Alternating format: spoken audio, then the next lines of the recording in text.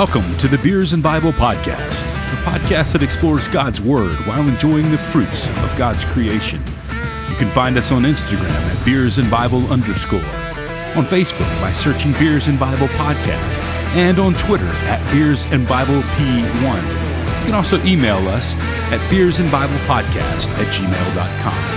If you enjoy what you hear on Beers and Bible, please consider leaving a 5-star rating and a review on your podcast platform to help us promote this podcast. Billy Currington summed it up well when he said, God is great, beer is good, and people are crazy. So let us join our hosts, Michael and Anthony, for this week's discussion.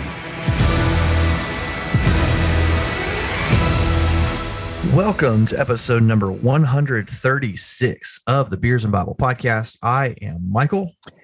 And I am Anthony. And we are happy to be with you for another week of the final week of the Big Box Beers and Bible Big Box Bash. There it is. There you go. Finally got it. The last week, and I still messed it up on the front end.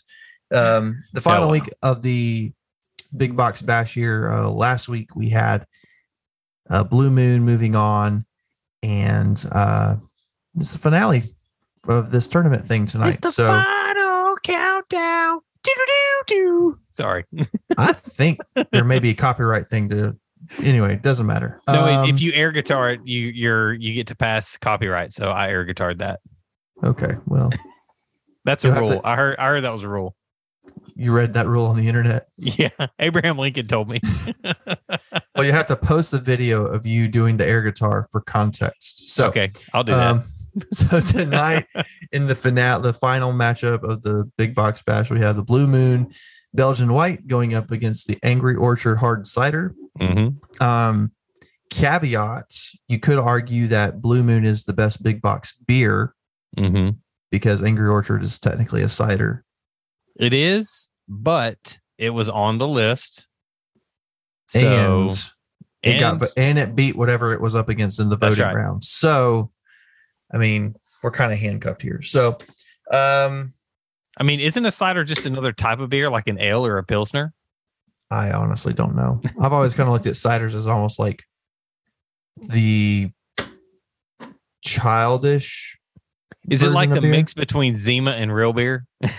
I don't know what Zima is. So you don't. Oh man, you don't know Zima. Mm-hmm. So Smirnoff Ice, like Smirnoff Ice is a Zima. Oh, okay.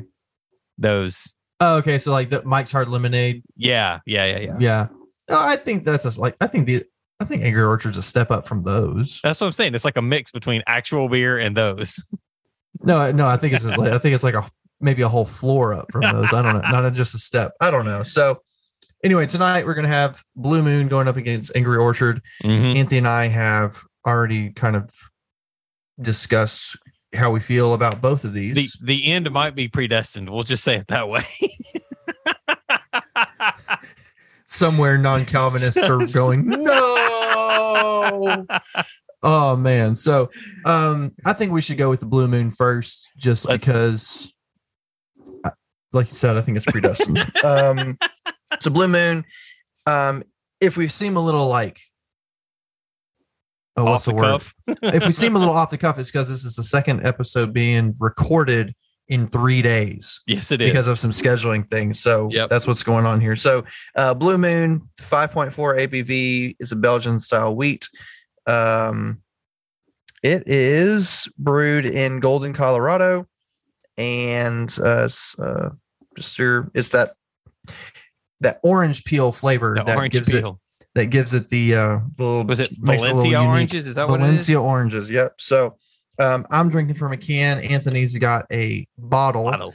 And we were just talking about it. It's a twist off bottle. So I think that's points deducted for Blue Moon. Minus 0.25 points for Blue Moon. So not that it's going to matter any. Okay. So let's crack these things open and remind ourselves what they taste like. So here we go. 3, 2, 1, crack. It doesn't pop when you twist it off. I will say that. Well, it's because you're not popping it. You're twisting it. That's true. But it doesn't like normal. So I'll go ahead and say this. Before the tournament, you can go ahead and drink if you want to. Okay. Before the tournament, I was not a huge fan of Blue Moon in general. and it's grown on me substantially. Mm-hmm. I wouldn't call it a go-to by any stretch, but if it was in a cooler, I wouldn't be upset about it. So this is again totally off the cuff. You know how like when you do tournaments and things, like you give away other prizes so that everybody feels like a winner. Mm-hmm. So I think Blue Moon could probably get like most improved beer. Most likely to succeed. Most likely to succeed. No, hey, I think if we're gonna do superlatives like that, I think the most surprising beer should go to Guinness for me. Yes, I've gone back. Yes, I've gone back to Guinness. Nice. And had it a couple of times. So Blue Moon, look, good, but the flavor's not as strong. Like, okay, it's brewed with orange peel. I would almost want more orange flavor from the beer itself. Mm-hmm. And I know you've said like on draft it's served with the orange slice, and that enhances the flavor. Yeah, it does. But by itself, it's just not as strong. It's still good. Like, we were on vacation last week, and I had some of these in the cooler, and I drank them because they were in the cooler. Because they were there. Yep. I also had a case of Yingling and enjoyed that much more. Just saying. So here's a fun little story about like, okay, flavor in beer. So my buddy Steve, who is on the podcast with us several episodes ago, Steve, he brews his own beer. Mm-hmm. And we were having a guys' night over at a friend's house, and he came over and he actually brought some beer that he had brewed, and it was an IPA. And so he was like, he got it all out, and he's like, "You want one?" I was like, "Bro, you know how I feel about IPAs." Mm-hmm. And he's like, "All right, man, I know how you feel, but if you'll just try it." And I was like, "Okay, I'll try it." I was like, "I'll definitely try it because you brewed it and it's your beer, so I'll try it and I'll tell you what I think." So I tried it, and it had a peachy flavor. I don't know what hops he used or what combination he used, but I was like, man, this has a real like peachy flavor to it. Mm-hmm. And he's like, yeah, the hops that I use would give it that. And I was like, it's actually not that bad. It's actually pretty good. Yeah. And I told him there's like one IPA that I actually like and will actually drink, and that's the No Slaw, which is the Lemonade IPA from Parish Brewery. So I told him, I was like, man, this actually reminds me of like a peach version of the No Slaw, which is lemon. It's like a lemon flavor. Yeah. And so I was like, I would actually drink this because it's pretty good. And I was like, I still get the IPA bitterness. It was there. Like, he brewed it and it was definitely an IPA, and it had the aftertaste of an IPA, but the original, like the initial flavor that he gave it was really good. It was a peachy. I feel like if Blue Moon would just put a little bit more orange in their beer, it would be a whole lot better than it is. Yeah. And it's still not bad. It's still pretty good, but I agree with you. I think there needs to be more of that orange flavor. Yeah. Now, again, they don't advertise that it's like an apple cider or an orange cider or anything. Like, the Angry Orchard is definitely apple. Like, you know it's apple because that's all you taste when you drink it. But the Blue Moon, literally apple juice. Yeah, but the Blue Moon is, brewed with the Valencia orange peel, is on the can or the bottle, but it's not as dominant of a flavor. Funny story about that. What Steve was just telling you about. He messaged me about y'all's get together and was like, Anthony's going to be here and he may actually drink some. And I was like, okay, cool. I don't know if you're telling me to make me want to come down there, or it's a long drive that I just made the other way. So anyway, Blue Moon, it's a 3 Luther beer. It's a 3.5 Luther beer for us. Yeah.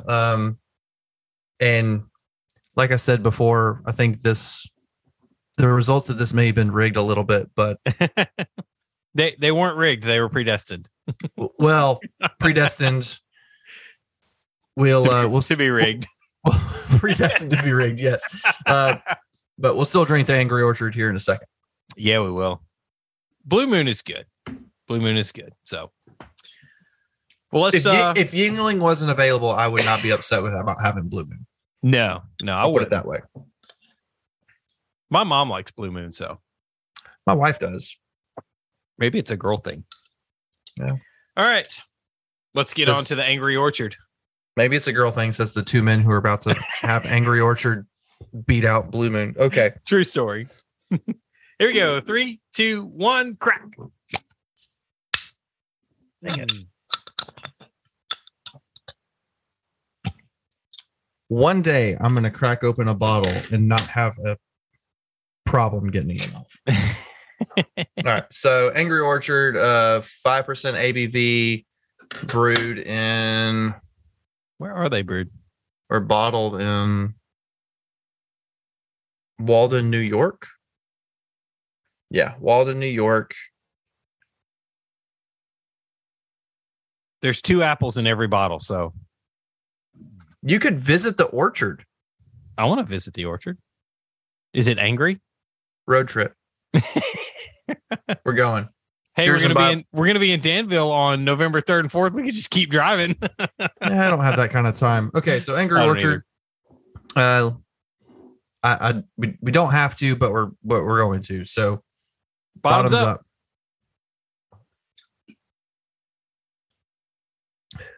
No, yeah. Clear winner. It's a home run out of the park. The flavor to me is what puts this one over the top. Yeah. It's distinctly what it claims to be. And it's smooth. It's not, you're not missing anything. There's nothing there that shouldn't be there. Mm-hmm. And it's dadgum delicious. It's like you said when we reviewed it the first time, you could have this with breakfast. Yes, you could.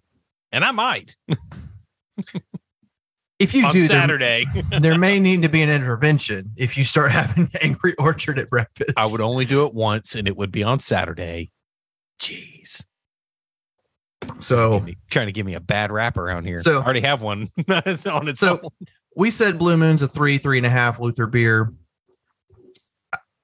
Anthony and I disagree on Angry Orchard. You said what, like 4.5? I say it's a 4.5. It's not quite a 5 for me. I mean, it's good. I think for me, it's the nostalgia of when I first started drinking. Like, I remember just being like, this is going to sound really, really bad, but I felt like a bad boy drinking Angry Orchard, you know? Oh, that's amazing. And I know you're now, hiding it. Yeah. I'm like, no one can know that I'm drinking Angry Orchard. No, but I mean, to me, it's a 4.5 or 5. And I think it's the clear winner of the Beers and Bible Big Box Bash. I do too. I would concur. No need to bring out the secret plan because there are no spoilers here. But we said we were going to talk about the secret plan if we had a tie. If Michael and I actually disagreed on which one would win, we were basically going to do what we did at the very beginning, which is throw it up on Instagram and let you guys pick the winner for us. Yep. So if you think we got any of the matchups wrong, we'd love to hear you. We'd love to hear that. Would. You can add us at beersandbiblepodcast@gmail.com or all of our social media handles. Yeah. We'll tell you where you can voice your displeasure with our findings at the end of the episode here. But Angry Orchard getting the win over Blue Moon in the probably first and only Beers and Bible Big Box Bash. Yep. I was thinking about it. The only thing I wish we'd done differently is put the like beers together. Yeah. So like Modelo and Corona could have gone against each other. The IPAs could have gone against each other. These would have gone against each other early because they're fruit. But then an IPA would have moved into the second round and we couldn't have had that. Yeah, we would have been like, you know what? We're just going to eliminate both of these and... It's a tie. They both lose, and so they're both getting kicked out. Yeah. So that's it. The Big Box Bash is over. We are done, and next week we will return to our old ways of regularly scheduled programming. We'll be finding our beers on our own, and if you have any suggestions, we'll tell you where you can send those to. Please tell us now. We're as desperate. Well at the end of the podcast. So there you have it. Angry Orchard winning the Big Box Bash. And we're going to move on to our discussion tonight. We are going to keep on trucking through the book by book study of the Bible. We are getting into the book of Judges tonight. Oh, it's going to get good tonight. Yeah, I'm excited about this one. So stick around and we'll be right back.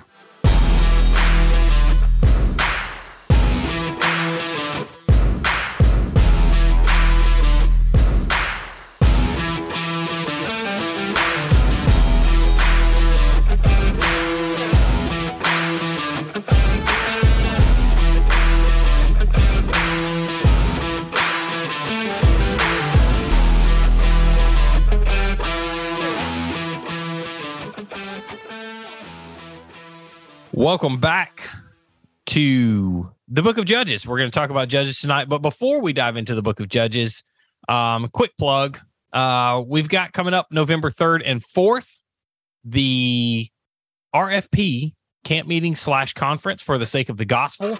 Danville, Virginia. Hope Church is the location. The cost is $50. You can go to the Recovering Fundamentalist website, which is recoveringfundamentalist.org, to register for that. We would love to see you guys there. We want you to join us. We're going to be there. And so it's $50, and that covers the cost of the conference, food and travel and all that's on your own. But man, it would be a lot of fun. So let's see here. This is August. This will come out on August 8th. Registration would have been open for about a week. No, August 12th or something. Registration would be open for about a week and a half. So make sure you go sign up and get your spot. And hopefully we will get to see you in Danville, Virginia for the conference for the sake of the gospel. Yep. Anthony and I are both planning to be there and be a part of that. And we look forward to meeting up with anyone and everyone that wants to be there. If you're part of the Beers and Bible fam, then we would encourage you to bring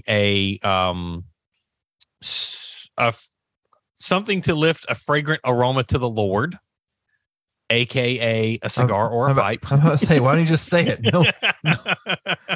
Why are you beating around the bush? Just say it. And we will find a place. Someone's just going to show up with essential oils. You know that, right? Oh, that's amazing. I brought my oils. Isn't that what y'all said to bring? No, that's not what we said to bring. We'll find somewhere we can sit around and discuss things. That's right. We can talk about God. We can drink a couple of beers, and we can enjoy a pipe or a cigar. I personally enjoy pipes, so I'll have mine with me. But yeah, we'd love to see you in Danville. So join us there November 3rd and 4th. Hope Church Conference for the sake of the gospel with the Recovering Fundamentalist podcast. As you were saying that, it reminded me of a country song. So the line is sitting here drinking beer, talking God, amen. There you go. We're going to do all those things. I think that's what we're going to do. Maybe not as part of the conference officially, but I don't think they could advertise that conference. I don't think they could have. Do you remember our smoking breaks when we back in the day? Back in the day, yep. We call them staff meetings. Mm-hmm. That was amazing. Yes. I think of those every time someone says, I have a staff meeting. I was like, do you? We had staff meetings. They were fun. Can I be a part of it? Okay, so let's get into Judges because we're giving away too much. We got to quit talking. Yeah, people are already way past that. So, all right. True story. All right, Judges. So let's move into Judges. Let's move into Judges. The Book of Judges is a very interesting book. There's a lot of fun things that happen. It's a largely narrative, and it follows the period of time from the end of Joshua's death, all the way up to the Kings and the Chronicles. So the introduction of kings in the nation of Israel. So it's about a period of 300 years or so in this time of Judges. They're living in the Promised Land, and they're still trying to drive out the people who were there. Partially, it's the Canaanites and some other groups. But when you think about Judges in our Western context, we always think about, like, I think, we think black robes and gavels and like gaveling down and order in the court, that kind of stuff is what we think of. I think of the movie My Cousin Vinny. That's great. That guy. Oh man, Judge. My cousin. But instead of thinking like a black robe person with a gavel and there, you got a plaintiff and a defendant, think of more along the lines of like a spiritual leader who is raised up by the Spirit of God, and they're called to lead Israel back from idolatry. They're pulling Israel back, and this is typically done through some type of military victory throughout the Book of Judges. Okay. So this is more like a military leader. And what you'll see, and they call this the Deuteronomic cycle, which we're going to talk about here in just a little bit. But the Deuteronomic cycle essentially is like Israel repents, God gives them victory, Israel goes back to doing what they did before. Repeat. Israel repents, Israel, and so as they keep doing this, they're going to end up in this spiraling effect where they're almost getting worse and worse and worse. And you see it really played out in the book of Judges. Yeah. So just a couple of reminders. The conquest from the book of Joshua is not a total conquest like they were instructed to do with the land of Canaan. And so there's a strain because of this. There's the strain within the nation. There's intertribal strife. I think the way a couple of authors have put it before, where you have different tribes kind of fighting with each other, and that kind of leads to more and more problems. Yeah. Down the road. So, but in spite of their habitual failure, in spite of their problematic spiral that they're on, God continually comes through and God continually rescues them because he is a faithful God, and he made a promise to his people, and he's going to uphold that promise. Yeah. And so even though God rescues the nation continually, they continue in a downward spiral of idolatry, which eventually is going to lead to them wanting a king and really and truly needing a good king to lead them to essentially tell them what to do. Yeah. Is where they find themselves. And that's where you end up with, you get through Samuel, and then you get into Kings, and you start having the kings, and you have good kings and bad kings. And so framing all of that, that's kind of like a rough little layout of the structure, the things that are happening. So let's take just a minute. Let's just talk about how we can read Judges to better understand the context, and some advice that we're going to have to kind of walk through this text that we have before us. Yeah. So to get kind of a general idea of what's going on here. So here are some focal points that we would like to just spend a little bit of time on. Like Anthony already pointed out, judges were typically military leaders who God raised up to deliver Israel. In that cycle, they're coming out of the repentance, going into military victory. Someone has to lead the nation of Israel into that military victory. That's who these judges are. Again, like Anthony already talked about, a lot of times there's intertribal strife that the judges have to deal with, and how they navigate that is a focal point as well. And something else here too is that even though the chronological language is used to further the narrative throughout the book, the stories are not necessarily in any kind of chronological order. The point is not as much about the timeline as it is the overall picture of the idolatry of Israel and the effect it has on the nation, that spiraling effect that you've talked about already. Yeah. Now, when you look at the chronological significance, you see that through the succeeding of the judges. The first three judges are essentially positive. You have Othniel, Ehud, and Deborah. Those are the three positive ones. And then you see changes starting to happen with Gideon. And we'll get into that here in a second. And then some examples of poor leaders are Jephthah and Samson. These are poor leaders that God uses in spite of themselves. And there's sayings throughout the book of Judges that they go like, again, the Israelites did evil in the eyes of the Lord.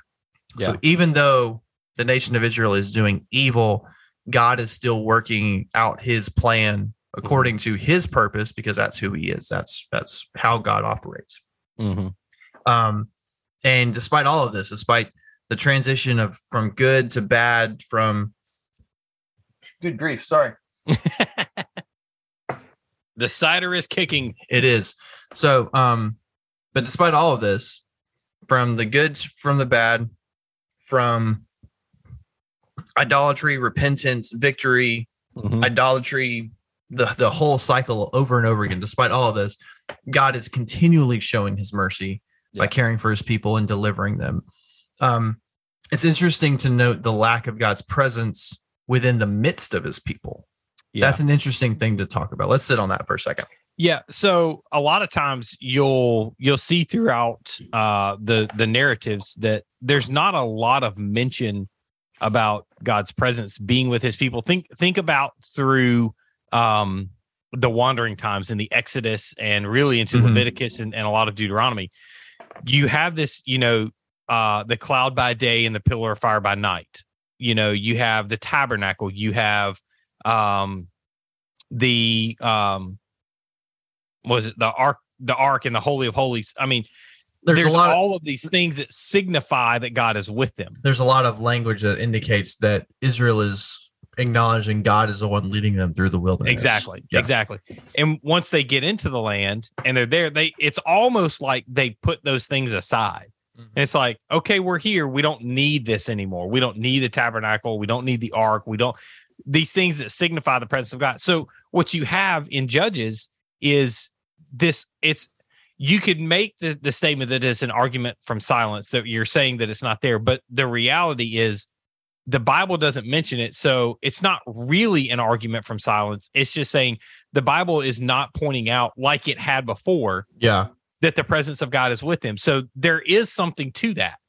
Yeah. It's made it a point, Exodus, Leviticus, Numbers, Deuteronomy, it's made it a point to notate that God is with his people all the way through the wandering in the wilderness. He stayed with them. He protected them. The same amount of people that went into the wilderness went into the promised land, with the exception of, like Moses and a couple of other elders, some elders. So, but the nation as a whole, as they came out of Egypt, realistically, they went into the promised land that same way. And so you see God's faithfulness. And then as they get into the land and they start this cycle, they call it the Deuteronomic cycle. As they start this cycle and this spiral out of control, God's presence leaves them. And I think really and truly, this is a warning for Christians today. To watch yourself. The saying is check yourself before you wreck yourself. And as Christians, it doesn't mean that you're going to lose your salvation. It doesn't mean that you're not a Christian.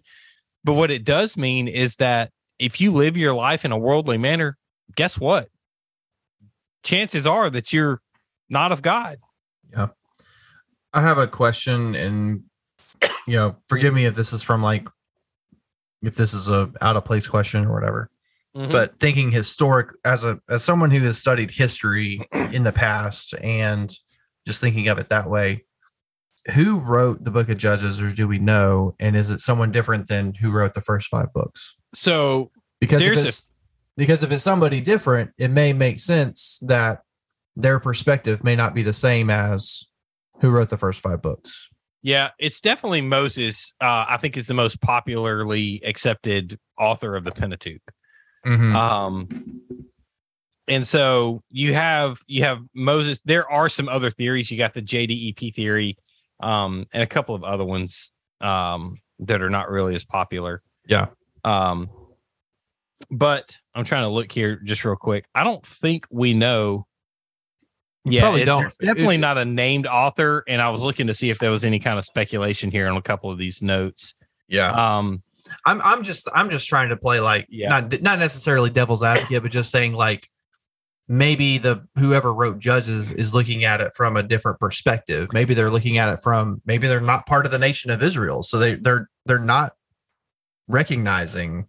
Yeah, that's total speculation. I'm just throwing something against the wall to see what sticks. Yeah, but the person who wrote Judges, the author of Judges, I would say has to be within the nation of Israel, because I think just the details of Judges alone gives you enough to there's just certain things that your family's going to know about you that not everybody else is going to know.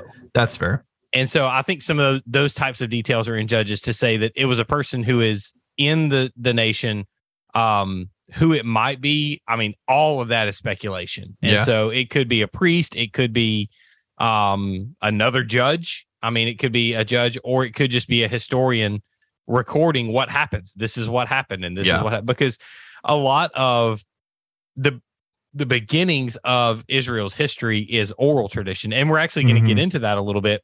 Yeah. When we talk about Gideon. And we're going to asterisk that and come to that, because it was an oral tradition really from the beginning. And so it relied on the parents teaching their children the ways of God. Yeah. And they teaching them the law and teaching them, the Pentateuch. And And so teaching them the miracles that God did throughout the history of the nation. Yeah. And so they would remember, you know, that's why you built altars. That's why you built memorials and all that kind of stuff. So I don't know who wrote it, but I do think that it was somebody who was intimately involved with the details of what happened within the nation of Israel. Okay. I'm just thinking not like I said, not playing devil's advocate by any means, but if somebody is looking at it from a completely different perspective, which it sounds like it would be because it's not Moses because he's dead. So definitely not Moses. Moses, who wrote the first 5 books, isn't going to be writing Judges, obviously. So no. But okay. Question answered. All right. So there you go. So back to our sorry. So let's take just a minute because we're going to mention a few of the kind of high point judges, but I think it's important to note that there's a total of 12 judges in all. Not all of the judges are mentioned in the book. And in fact, it kind of groups them together and it's like, oh, there was this guy and he did this, and this, and this. And then there was these other 2 guys. So on to this next guy, and like, it's literally just like a passing glance, but that's where it's kind of, we talked a little bit earlier about the chronology or the chronological order. That's where the chronological order is not as important as the story, the narrative that the author is trying to tell, which is to portray Israel as a nation who is spiraling away from God. So it's got more to do with like the order of, gosh, I don't even know how to put it, but it sounds like it's got more to do with like the order of the, I don't want to say the spiraling because that would sound like chronological. Yeah, it's more along the lines of just telling the story of Israel's cycle of they forget, they worship idols, and then somebody is raised up and they're called to repentance. Yeah. And then each story kind of it doesn't build on the previous story, but it shows a different aspect than the previous story. And so you're looking at a bunch of different aspects of really the same story that paint a picture of Israel spiraling out of control. Yeah. Okay. Versus, this judge lived and he had this victory, and then that judge died, and then this judge lived and he had this victory, and then that judge died, and this judge lived and it's not so much about genealogy. It's more narrative and not historical. Exactly. Gotcha. Which we've already talked about and we're discussing again. So. Yes. But the goal here is to point out from the author that Israel has lost their way. They've lost their primary identity, and only God in his mercy can bring order to the chaos that they have created. That was that's like a paraphrase version of a quote from the book on reading the Bible book by book. So you'll recognize that, but that's really that's what the story of Judges is painting. And so as we think about this story, let's walk through verses, let's walk through these chapters and kind of talk about the story as it develops throughout the book. So let's walk through the book of Judges here. So the first 2 chapters and the first few verses of chapter 3 is going to be the introduction to the book. We're setting up the main themes that are going to be prevalent throughout the bulk of Judges. We're setting up the recurring theme of what we'll see throughout. Israel falls, God calls a leader, Israel repents, and then they do it all over again. Repeat. Repeat. The main probably focal narrative here is the failure to destroy the Canaanites. That's pretty prevalent in the first 2 chapters of Judges. God called Israel to destroy them, and Israel couldn't do it or wouldn't. They didn't do it, and they didn't do it. So, and they suffered the consequences because of it. Yeah. And then the pattern that we just talked about gets established from basically chapter 2, verse 6 through chapter 3, verse 6. Yeah. So the author are Fee and Stewart. They pointed out this cycle, and I think it's interesting to kind of point out the cycle that they talk about. This is that Deuteronomic cycle that we've really been talking about here. And so I'm just going to give these 4 points. And so Number one is Israel does evil in the sight of Yahweh by serving Canaanite Baals. They worship an idol. You can see that in 2:11 through 13. And then they experience God's anger in the form of typically a failure in some type of battle. And then they're oppressed by their enemies. And then that causes them to cry out in distress. This is part 3. And God rescues them because they cry out in distress. And he sends a judge/deliverer. This is that military judge that we've talked about. And then once the judge dies, the cycle starts over. So this is the Deuteronomic cycle that we're going to see, and that we're really going to talk about here in just a minute as we go through each one of the judges. We're not going to hit all of them because, like I said earlier, not all of them have a story. Only a few of them do. Right. And so we're going to hit the ones that have story and then kind of tie it to the rest of them. But that cycle, remember that cycle that we just talked about, because you're going to see that over and over and over as we walk through these judges in the next really like 13, almost 14 chapters that we cover talking about judges. So yeah. Who's the first judge? Othniel. Othniel, he is the judge in chapter 3, verses 7 through 11. And God sends him as the hand of peace against the Arameans. I hope I said that right. Good job. Yeah. Here we go. And then we move. I mean, and that is how quickly it's like 4 verses. Here's the story. And then we're into the next one. So next guy. So moving along. Yeah. So Ehud and Shamgar are the next judges in chapter 3. Ehud kills the fat Moabite king. But even this lone victory is credited to God, as it should be, because God is the source of all victory. Ehud is the story that 5th grade boys love to read, because it's literally, so if you've never read the story of Ehud, I hope you read it in this study. But Ehud was a left-handed man, and Ehud is the guy who plunged the sword into the king of who is it? I forgot the king's name. But anyway, he was obesely overweight, and he got him while he was relieving himself in his chamber. Do with that what you will. And Ehud was a left-handed man, and he plunged the sword into his gut, and it says that he was so fat that he lost his sword in his gut, and so he basically let it go and ran away. But that's how the guy died. And the servants show up like 2 or 3 days later, and they find that he's dead. And but I always thought it was funny that Ehud killed the king while he was relieving himself in the cool of his chamber. So yeah. Again, 5th grade boy stuff here.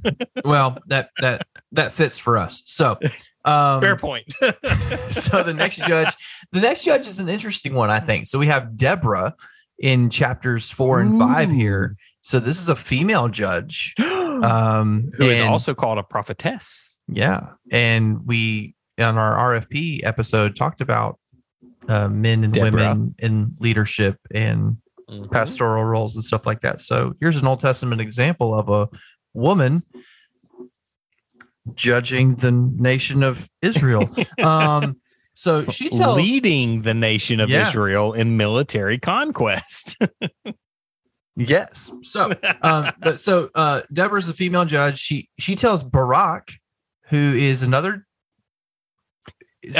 What is Barak's He's role? just a player. They don't really say that he's a judge. But she goes to, not really. Okay. She goes to him and she's like, "Hey, this is what God has said that you need to do." And he's like, "Yeah, about that. How about no? How about we find another way to do that?" And she's like, "No. And because of your lack of faith, you're still going to do it.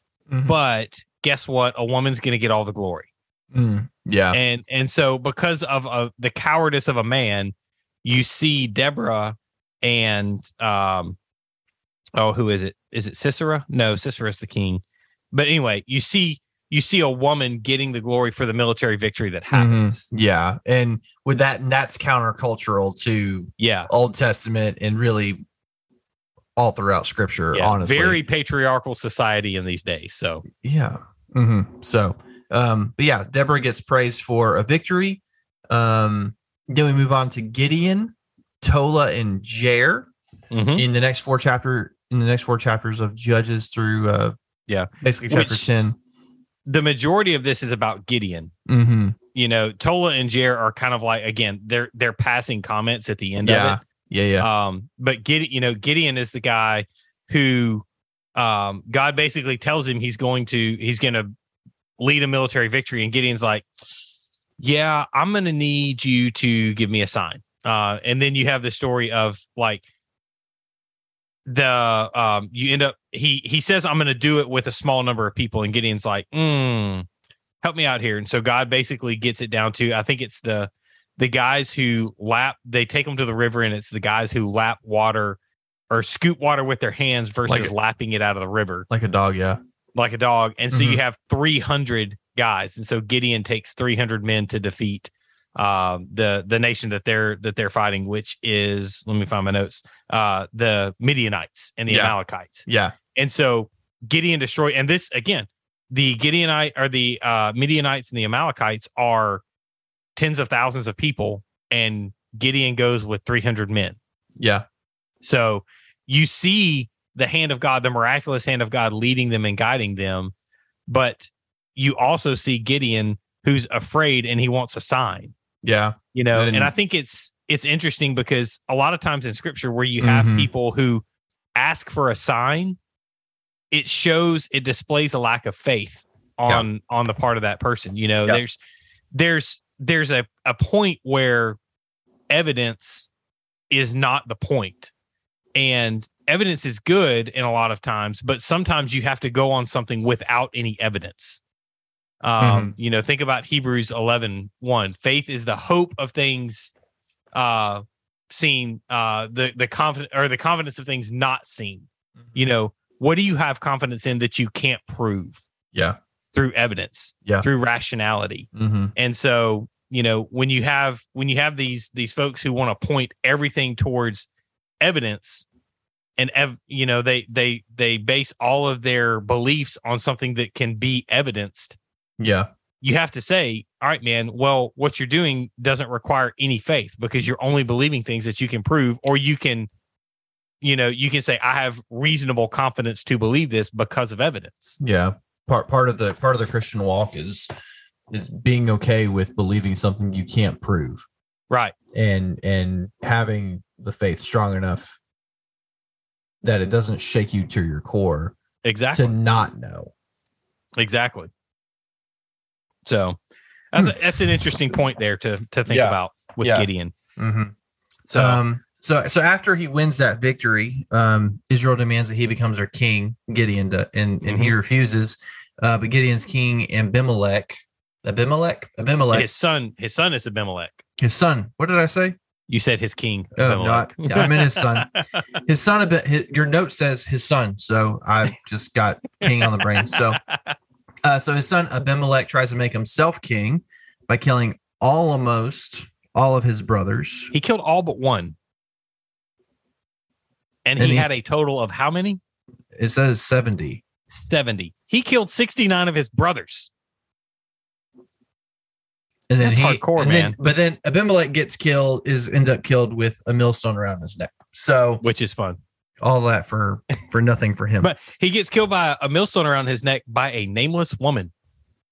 Again, women keep showing up like with powerful roles in the Old Testament. Stop it. Just saying, maybe there's something there. Okay, so the next couple chapters we talk about Jephthah. I'm assuming Jephthah is the main focal point. And then Isbin, Elon, and Abdon. This is against the Ammonites. And this is where the spiral continues. Jephthah is only successful because God's spirit is with him, which is usually the case anyway. Let me go back for just a second and just kind of tie down from Gideon into Jephthah here. So you have Gideon, and remember, we talked earlier about the oral tradition, and it's Gideon's job to teach the people, or I'm sorry, it's Gideon's generation's job to teach their children about the ways of God. And in Judges, through the story of Gideon, you find out that the generation after Gideon, basically they start to not believe what God has done, or they forget what God has done.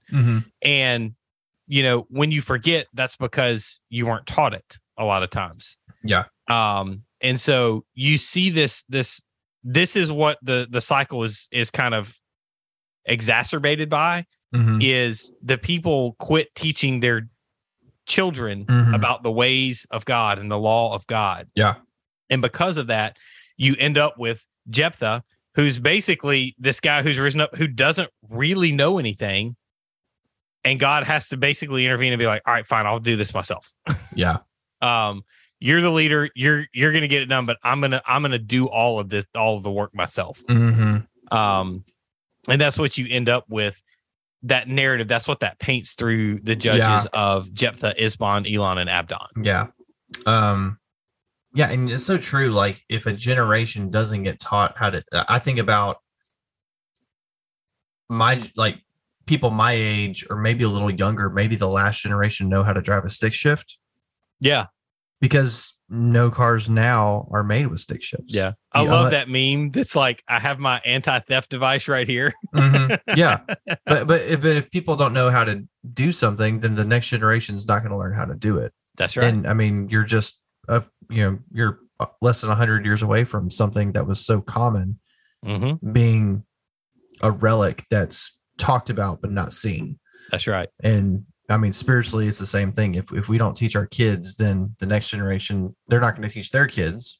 That's right. And they're not going to teach their kids. So that's right. It's on us to make sure our kids know who Jesus is and what he's done for them. Wow, that's convicting. Okay. So let's move on to Samson, the last section here of the named judges.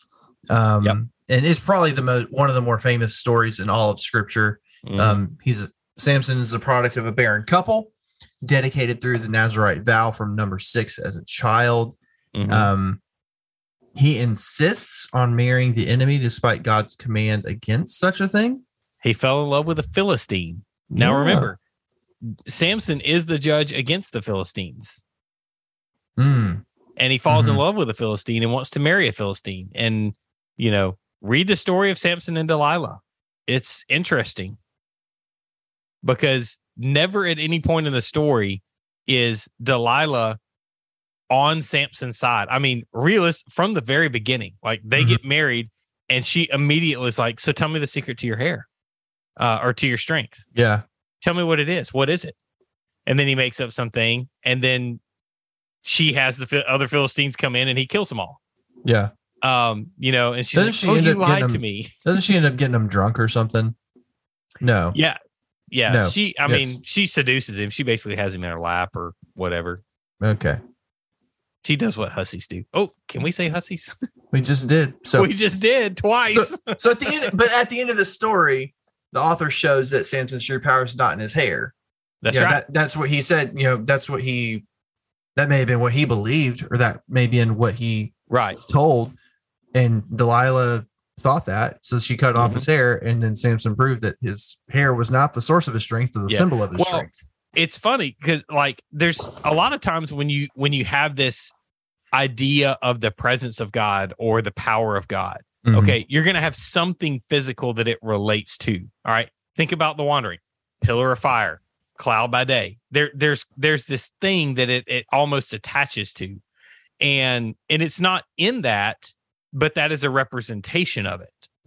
And so you have, anytime that if you read through the Samson narratives, anytime that Samson kills people, or, he destroys 1,000 people with the jawbone of a donkey, that kind of thing.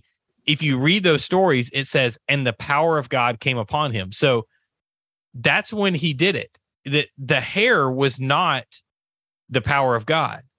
It said the power of God came upon Samson to do something. But it's also worth noting that Samson was incredibly angry at everything.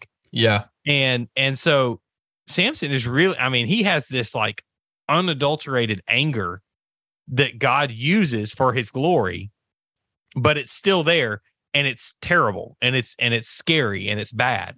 Like the Hulk. like the Hulk, exactly.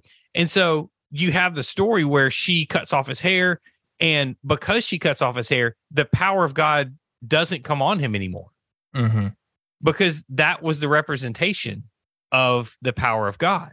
It wasn't the power of God, but it was the representation of it. Yeah. And then as you read through it, you get to chapter 16, and they bring Samson out as this like showpiece of look at what we conquered. And right in the middle of all of that, then bringing him out, it says, and Samson's hair had begun to grow.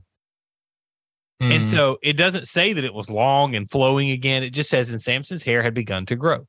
So you see the author painting the representation of the power of God is about to come back. You know, I think about like C.S. Lewis in the Chronicles of Narnia, when it says Aslan is on the move. You know, you don't always see Aslan, but you hear Aslan is on the move, and you know something's coming. Yeah. And so the author says, and Samson's hair began to grow. And so that paints this picture of, oh my gosh, his hair's growing. The power of God's coming back. You know, it's and then it says, he basically, Samson says, it's almost like he's there and he's had his eyes gouged out, and he's standing there, and they've chained his wrists to the pillars to basically have him up as a mockery, as a, you know, look at what we did. And Samson prays, and he says, God, would you come upon me just one more time? And it's not about, I have my hair and I have my power, but it's Samson admitting, God, I need you to just come upon me one more time. And he does. And of course, he pulls the main structures of the temple down, the Philistine temple, kills the Philistines that are in the temple. And of course, Samson dies with them as well. But you see that picture of the reliance on the power of God, not being in something that you've done or something that you can do, but just a simple faith prayer that says, God, I need your power to come upon me now. Yeah. I can't do this without you. Did he know that his strength was in God the whole time, or did he believe it was in his hair?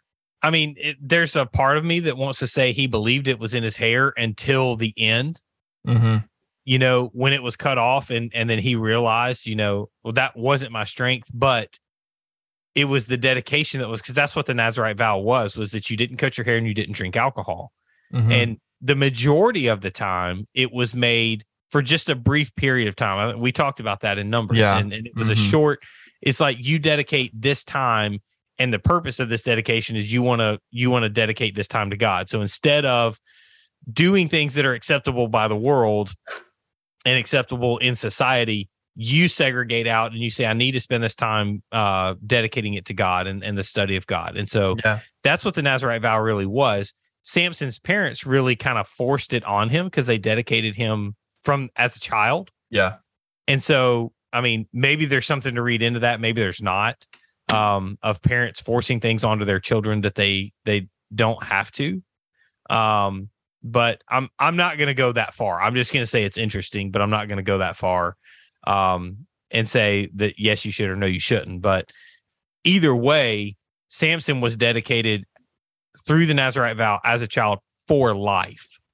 And so, you know, if you ever break that vow and, you know, you did the vow to learn and to get the power, you know, it was a way to, I don't want to make it sound like it's works, but it was a way to say, I'm dedicating myself to this so that I can be strong and powerful in the word of God.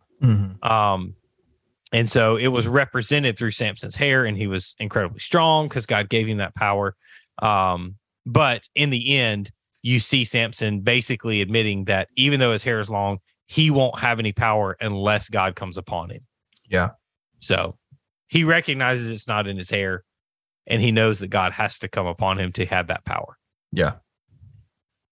So, well, that's Samson. And that really kind of wraps up all of the Judges. Yeah. And so at the end of Judges, the last 4 chapters or so, you kind of have this epilogue where we continue to see just narratives about Israel's degeneracy. The spiral continues, and the ending of Judges says that everyone did what was right in their own eyes. Yeah. That and you know, I hear so many people today say that, oh, that's what the world is doing, that's what society's doing. let's be very clear here. This was not written about pagan societies. Yeah. This was not about written Israel. This was written about Israel. This is God's chosen people. Mm-hmm. So this is not a warning to a pagan world. This is a warning to the church. And the church needs to start taking warnings like this seriously. Yeah. Because inside of the church, there's a lot of stuff where people are doing what was right in their own eyes. And we can see it today inside the church. Yeah. And so, let's not eisegete this and say, man, the world is dedicating itself to relativism and the society is going relative. Let's forget about the world when we're judging things like that. Let's focus on ourselves. Yeah. What can we do? How can we say better that we're not doing what was right in our own eyes, but we're doing what the Word of God has called us to do? Yeah. How are we as a church being different than the world around us? Because we're called to be in the world, not of the world. That's right. We're called to be different and uniquely different, and we're called to be obviously different. We're not we shouldn't be walking around like the world 6 days a week, and just the only thing that's different about us is on Sunday we have to get up early and go put on some makeup and go to church. Go to church and do our thing, our Sunday thing like that. Our Sunday thing shouldn't be a Sunday thing. It should be a all the time thing. Yeah. That's convicting, man. Like, if like you said, Israel is getting this warning. Everyone did what was right in their own eyes. And that's God's, like you said, God's chosen people was doing what was right in their own eyes. They're not relying on God. They're not trusting God. Sure. They're not remembering the things that God has done for him or for them. And I mean, but how many times do we as believers live that way? Yeah. We live we live our lives like God has never done anything for us, or we think, oh, we got this one because, God's too busy with the big stuff to worry about my little things. Like, God cares about every intimate detail of our lives. God cares about if you've had a flat tire, or if you've got cancer, or if your kids are failing out of school, or if your kids can't pick a school to go to, or whatever it may be. Like, God cares about all of those intimate details. Yeah. It matters to God. It should matter to us that it matters to God. Yeah.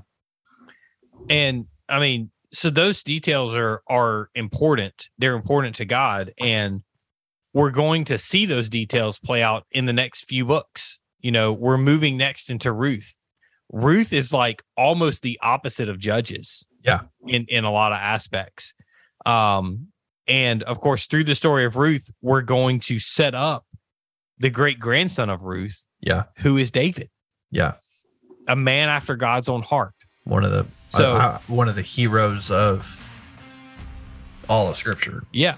In 3 generations, we go from they're doing what was right in their own eyes to a man after God's own heart. Yeah. Despite his flaws, I would say David's a hero of all of Scripture. Absolutely.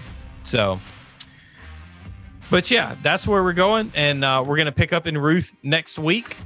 So we hope you tune in for that. We're going to talk about Ruth and Boaz and all the fun stuff. And Boaz. There's a funny story about that.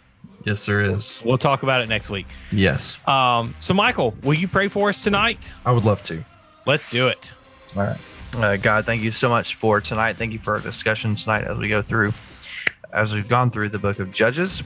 Thank you for this book and what it means to the entirety of Scripture, the stories that we can learn from, and how we can apply them to our lives, God, how we can take from the example of Israel to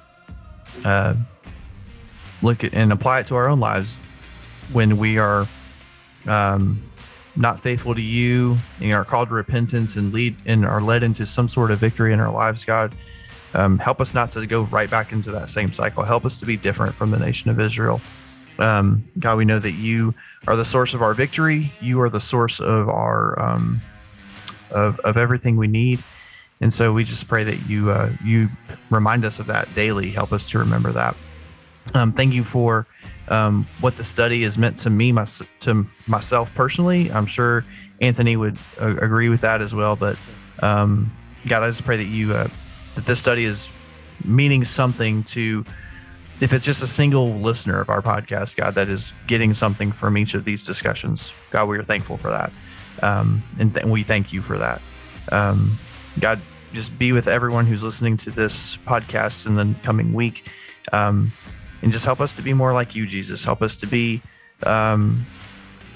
just so focused on how we can be better followers of you, that that people around us see something that is different about us. So, God, we love you. We thank you so much for all you've done for us, all you continue to do for us. And we pray this in Jesus' name. Amen. Amen. So if the listeners of the Beers and Bible podcast wanted to find us on social medias, Anthony, where would they do that? They would do that at multiple places. They could do it on Instagram at beersandbible_. They could do it on Twitter at beersandbiblepl1. They could do it on Facebook by searching Beers and Bible Podcast, and they can email us at beersandbiblepodcast@gmail.com. Shoot us recommendations, problems, questions. How you think we're wrong? How you think we don't know what we're talking about because IPAs are so delicious and wonderful? Tell me I'm wrong. I mean, at me. Come on, let's go. IPAs are gross and I hate them. So onward to the next thing. But until next week, we do hope that your beer stays cold and your Bible stays open, and we will see you later. Peace out.